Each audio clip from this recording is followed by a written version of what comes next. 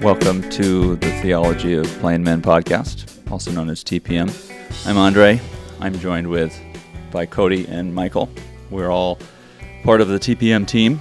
And today we're talking about commitment and how there's a perception about millennials, the millennial generation, and how they are perceived to fail to commit to things and have this problem in society with commitment. And we view this to be an issue worth discussing and an issue that has implications to the Bible and that are concerned, or implications to the church and that are concerned by the Bible. So I'd like to just summarize the commitment issue and lay a foundation for our conversation today. I think a big part of it is a phrase that we all know about, and that is FOMO. The fear of missing out tends to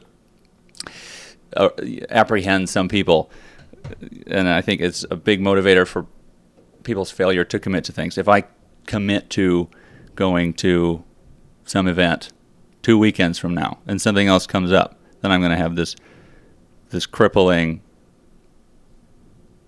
problem with not being there and missing out on something that's better. And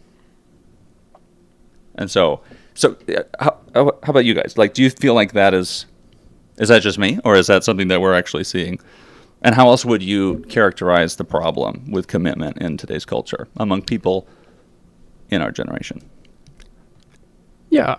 I would say, kind of going off that with this FOMO aspect, I would say that probably every generation has had this problem where they're viewed as not non-committal or all these other things you would describe as youthful when people are in their 20s. Like, I'm sure our parents' generation had the same thing said about them by our grandparents. But I think it's exacerbated by media in general and social media, especially in today's generation. It's like this two-way street with FOMO and social media, because the media in general, how fast-paced it is, and social media especially, you can always be scrolling or streaming something, and when you finish, you're like, I can still keep going. I can look at the next thing. There's no need to stop at the options I've already been exposed to or chosen to see.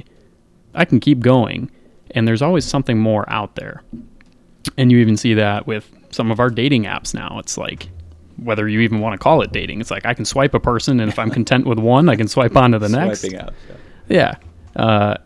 And social media, it's always scrolling, going from one image on Instagram to the next. And, Facebook, you can link all of these together, so they're all very intertwined. I think what you're just seeing is this entertainment and information and choice overload. And so in ways that are unique to our generation, we have so many options that it's even harder for youthful people to commit to things that are important. And it's easier to not commit.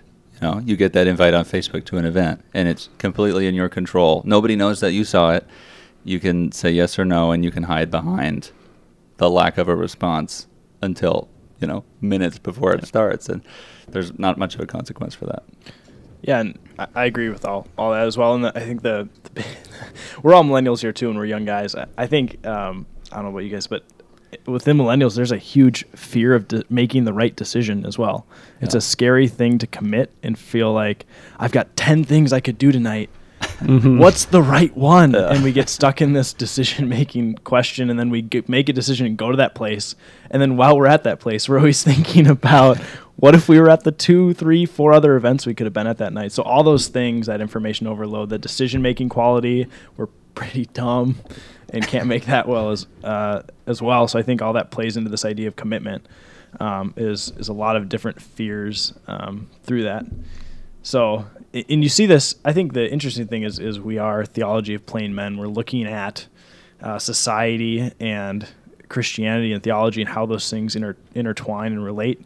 And we're all in the working world as well. And I think we see commitment not only in the Christian sphere, but also in the secular sphere throughout culture. We see this I see this at work in the commitment to responsibility, the commitment to projects or action items. You see this every day at work or in the family too. Everywhere is people don't want to commit to things. So it's definitely a problem out there, and one that will need to be looked at, and that's our goal, is to look at this through the lens of the gospel. So yeah, Yeah, something that I wonder, we look into these topics before we show up and talk about them. So something I learned was that the generation before us, the people that we're looking up to and learning from just implicitly, there's studies that show that baby boomers are retiring on average, having switched jobs about 11 times during their career. And there's also a well-accepted 50% divorce rate among adults today. And so that I think we're seeing lots of examples of what goes wrong when you make the wrong choice. And that's part of, I think, what motivates the fear of making the wrong choice. I think our generation was also brought up for people, on track to go to college. The question of where are you going to go to school was just like this huge issue that everybody was so concentrated on. And I think that is, part of the reason and part of the foundation that exists to this problem. So what do you guys think, like, as far as how does this pertain to Christians in the church life? Where is commitment hurting the church and hurting Christians in their walk with Jesus? I think, looking at the church is what's funny is that we're all a part of this common cultural experience, and it feels like we're bringing a lot of this to actually how we experience church. And we think of when someone goes to a church, two of the biggest and most immediate and visible things are what is being preached and what is being sung corporately. And so you think of worship and you think of the sermons, and now I can just apples to apples compare these things. And I actually don't even need to be present to do that anymore. I could just stream it from my laptop from home. And so what you start to see, and I've even seen this in my own life, is when you look at churches, when you look at ministries within those churches, you're always second guessing, like, this is good, but is there something better? There's this thing I want to commit to within the church, but is there something that would be a better fit for me or more impactful or more purposeful? Yeah. And there's just so many options that it's perhaps even robbing us of the joy of just making a decision to commit to a church, right? Commit to ministries. And trusting that something good can come out of maybe a broken decision, or a decision that you didn't have all the facts for. I think when we discount the faith that it takes to make decisions about things that you're unsure about, that's what faith is, trust in something that you cannot see. And so I think that comes into play big time in what you're talking about. Yeah, and Cody, you brought up a really good point there, and I kind of want to throw this question by you guys, see what you think. What I see from a lot of people when they're looking at churches and people who stay there is, this church met blank need. Yeah. And the question I see people asking themselves is this church meeting my needs, whether they be community, whether they be theology, whether they be good music, whether they be entertainment, whether they be XYZ thing. Is this church meeting my needs? Do you guys see that? How do you see that play out in church decision making or church choice? Kind of what you're saying. Well, I think even since this past summer, I recently got married, and I know that's come up with my wife Maren and me is talking about things like, we were a part of this church while we were in college, and now on the other side of getting married, you're talking through things like, what were the ulterior motives for the things we've committed to in college and beyond, and were those good? Were those bad? Can we still commit to things? And then you think of the things like teaching style and can I connect with it? And you just see all these little things that come across at every point that you could pick apart and think like, is this meeting my need for how I would like to hear messages and connect with them? Mm-hmm. And is this demographic of people fit what I envisioned for my community or my church? And do they value and make partnerships with other ministries and things that I care about? Yeah, I wonder how much of the things that people look for when they consider a church to commit to are superficial things like the nature of the sermons, the style of the sermons, the style of the music, the people they're seeing around, and how many of them are really value-driven items. Do I concur theologically with what this church stands for? Do I am I comfortable getting behind this church's commitment to service, and and letting some of your deeper values and beliefs about the church's role in the world and your role in the church, and how those maybe are the things that we should be thinking about. Yeah, I just thought of a really good next podcast would be the purpose of church and the idea of a commuter church. Is that biblical or not? But we can table that discussion for a later time.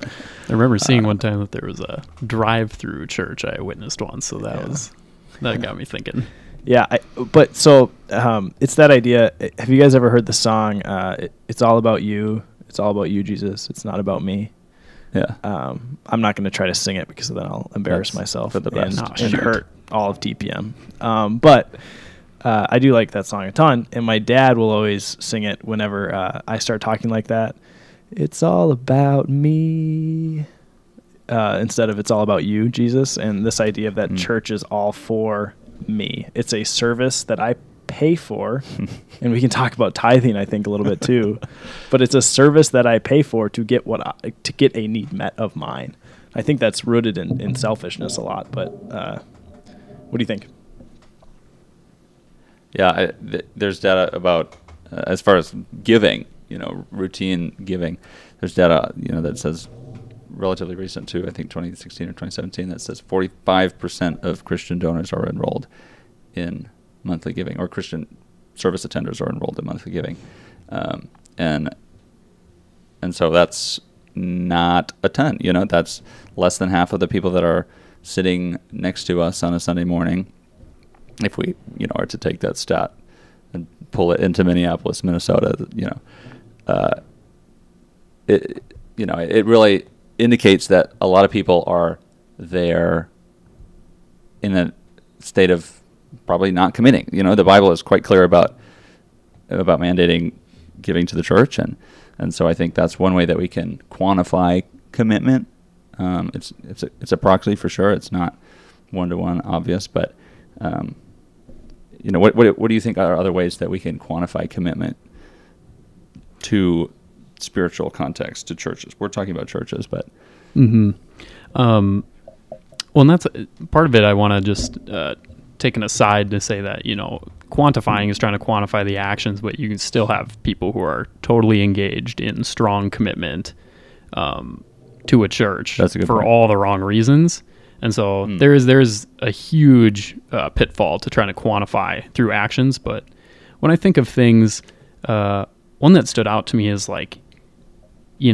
Bible reading being, if for Christians, everyone knows the answer is supposed to be God. Jesus is supposed to be the most important person in my life, and I should be hearing from him regularly, because if he is the most important person to you, you would expect to see that reflected in how you spend your time. Well, the average American is watching 5 hours of TV a day, and among Christians, 45% are reading their Bibles once a week, 40% once or twice a month, and you have a stat of almost 1 in 5 are never reading their Bibles. Is that from the Christianity Today article? Is that we can put up links to these articles later. We're that's sources. a good point. Yeah, that's the that was the Christianity Today epidemic of Bible illiteracy. And to be fair, the 45% is saying these are people who read their Bibles at least once a week. So that's also including everyone who is maybe reading it daily or more often than that.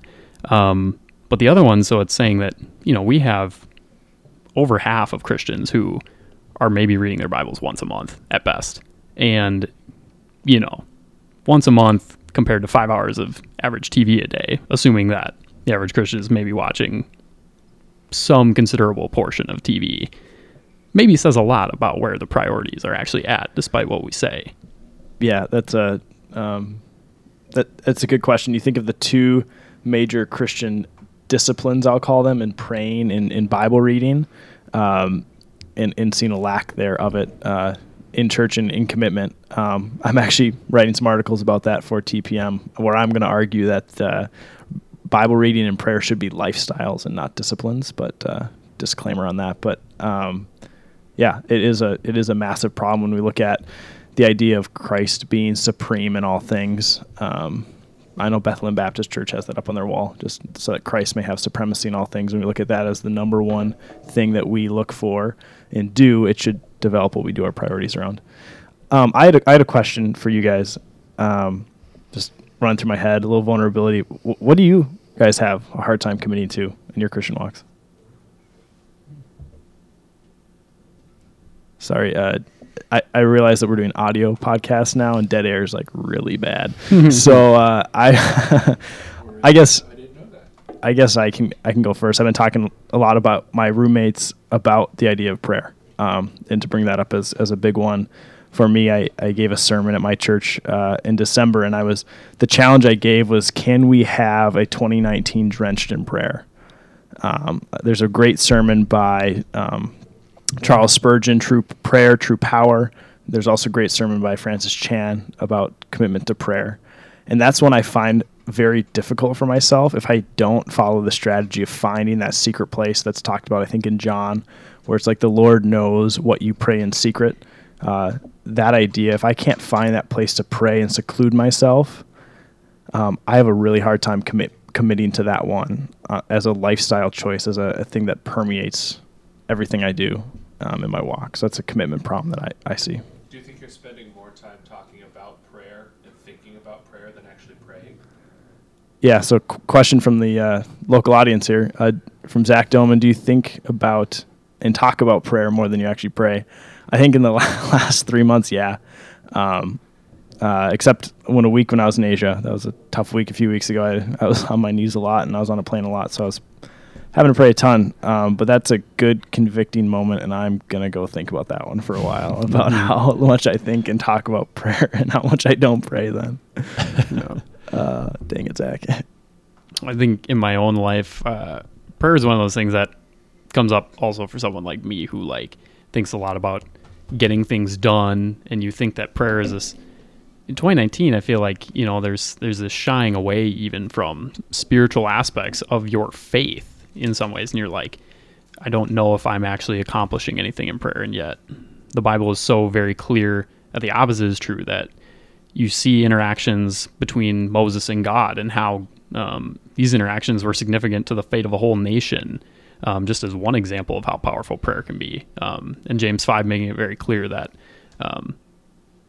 in the life of Elijah, that the prayer of a righteous man can have great power. So when I think about that in my own life, it's a great rebuttal to that. And when I think of not having time to pray, that's a stat that came up to me recently. Is I think of pastor like John Piper talking about how TV is a wasted life. And so when I see this stat that the average American is watching 5 hours of TV a day, it really gets me to think how much do I engage with screens in a way that prevents me from experiencing God, and then not experiencing him doesn't give me that passion, that joy in him. And then who's going to want to commit to something that you're not passionate or joyous about? Yeah. I think that's the point of that relationship, to experience God and allow the actions to flow from that faith, from that joy of knowing him. Yeah. So this is a good question, Michael. My answer is actually financial giving. So that's the part that I was talking about a little bit before. The reason that I have a hard time giving financially to the church is because I can't control what is done with that money.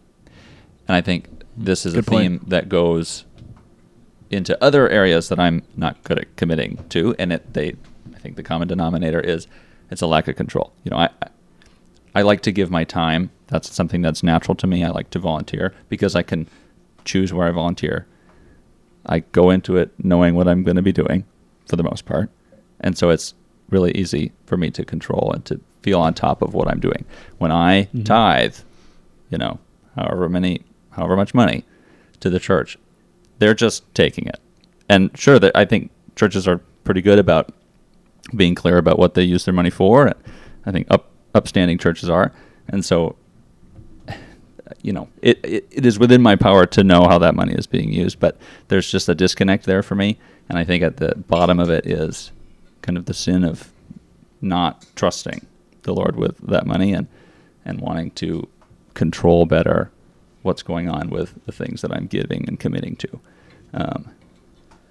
a big part of that, I think, is seen in Matthew 16, the verse that I come back to, that a lot of Christians come back to, is then Jesus said to his disciples, this is verses 24 and 25, he said to his disciples, if anyone wishes to come after me, he must deny himself and take up his cross and follow me. For whoever wishes to save his life will lose it, but whoever loses his life for my sake will find it. And that's the, a deep topic at the bottom of so many issues when it comes to our faith and living it out. But I think for commitment, it's a really big one. It's saying what I want to do and what I know is not best, and I need to turn that over and faithfully commit myself to causes and to practices that I am just going to trust are good. Not blindly, not without doing due diligence, but it's a balance between faith and responsibility in that. So I think that leads to kind of the idea of different sins that might be at the bottom of the commitment issue. What do you guys think are other issues beyond just faithlessness and desire to exert total control over your life? What are some other areas where sin seeps into this issue? Yeah, I mean, I think we're circling the wagons here up, and we're seeing this idea of sin being at the root of the commitment problem.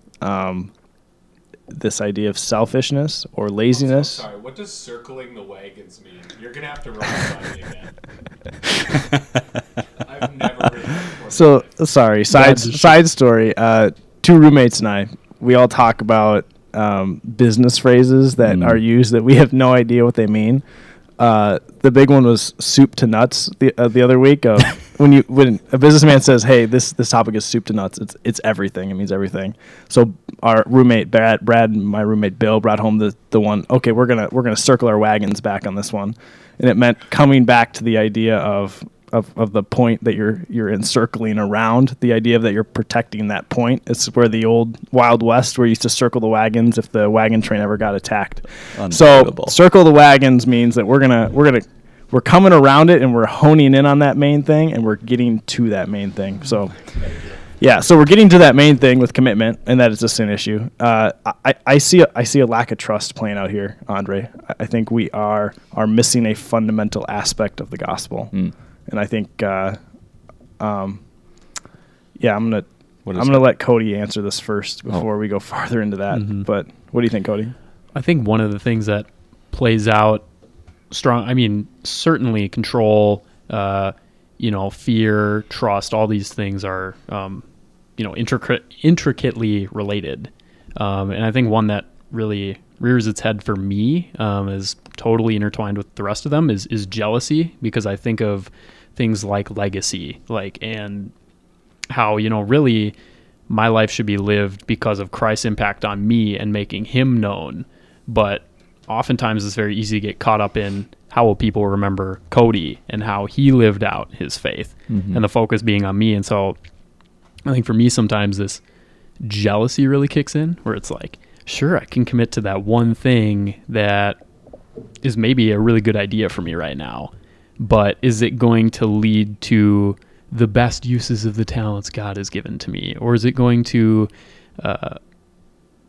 be utilizing the leadership potential I see in myself, or something to this effect of wanting to be recognized in the things that I'm good at and skilled at, and maybe actually possessing some of those traits in certain areas and maybe not others, but being humble and honest to admit that this jealousy is not the point of the Christian walk. It's not this other thing that you can use to make your name known. In fact, the point of the Christian faith is making Christ known and putting him above yourself in your service and in your faith, kind of being the point. And for me, it's easy to not commit to things when you might think that they're a hindrance to your legacy or your name.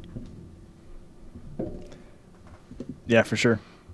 I see this, Andre, play out, the sin issue of do we want to commit to Christ in the same way he's committed to us? Because when you read through the writers throughout Scripture, but when you look at the Apostle Paul in Philippians 3, verses 7 and 8, these always get to me. Verse 7 of Philippians, but whatever things were gain to me, those things I have counted as loss for the sake of Christ. More than that, I count all things in loss, to be lost in view of the surpassing value of knowing Christ Jesus my Lord. And then in Galatians 2:20, I've been crucified with Christ. It's no longer I who live, but Christ who lives in me. In the life that which I now live in the flesh, I live by faith in the Son of God who loved me and gave himself up for me.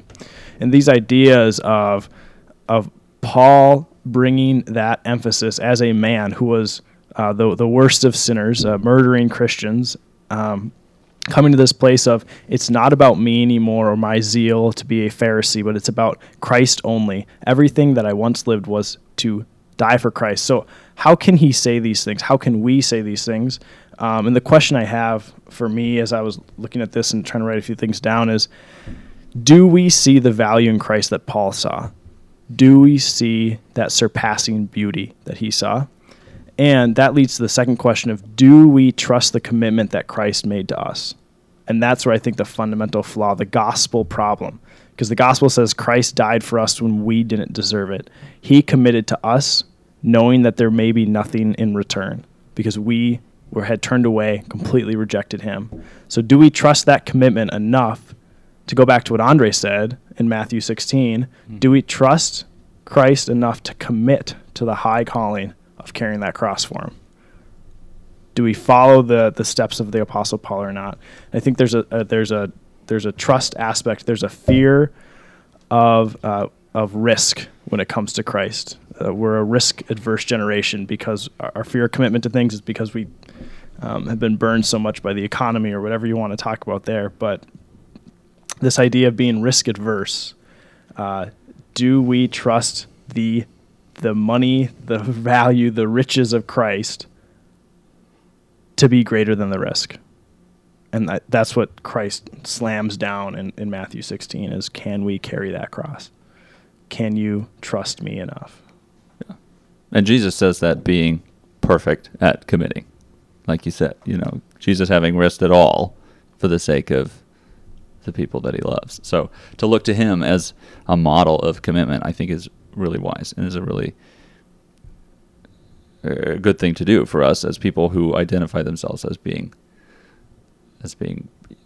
fundamentally broken and sinful and in need and antithetical to who Jesus was. And so, but as a result of his perfect commitment, we can say that we have turned a corner on that we experience new life in him. And so why shouldn't that new life be characterized by the type of commitment, the class of commitment that Jesus showed?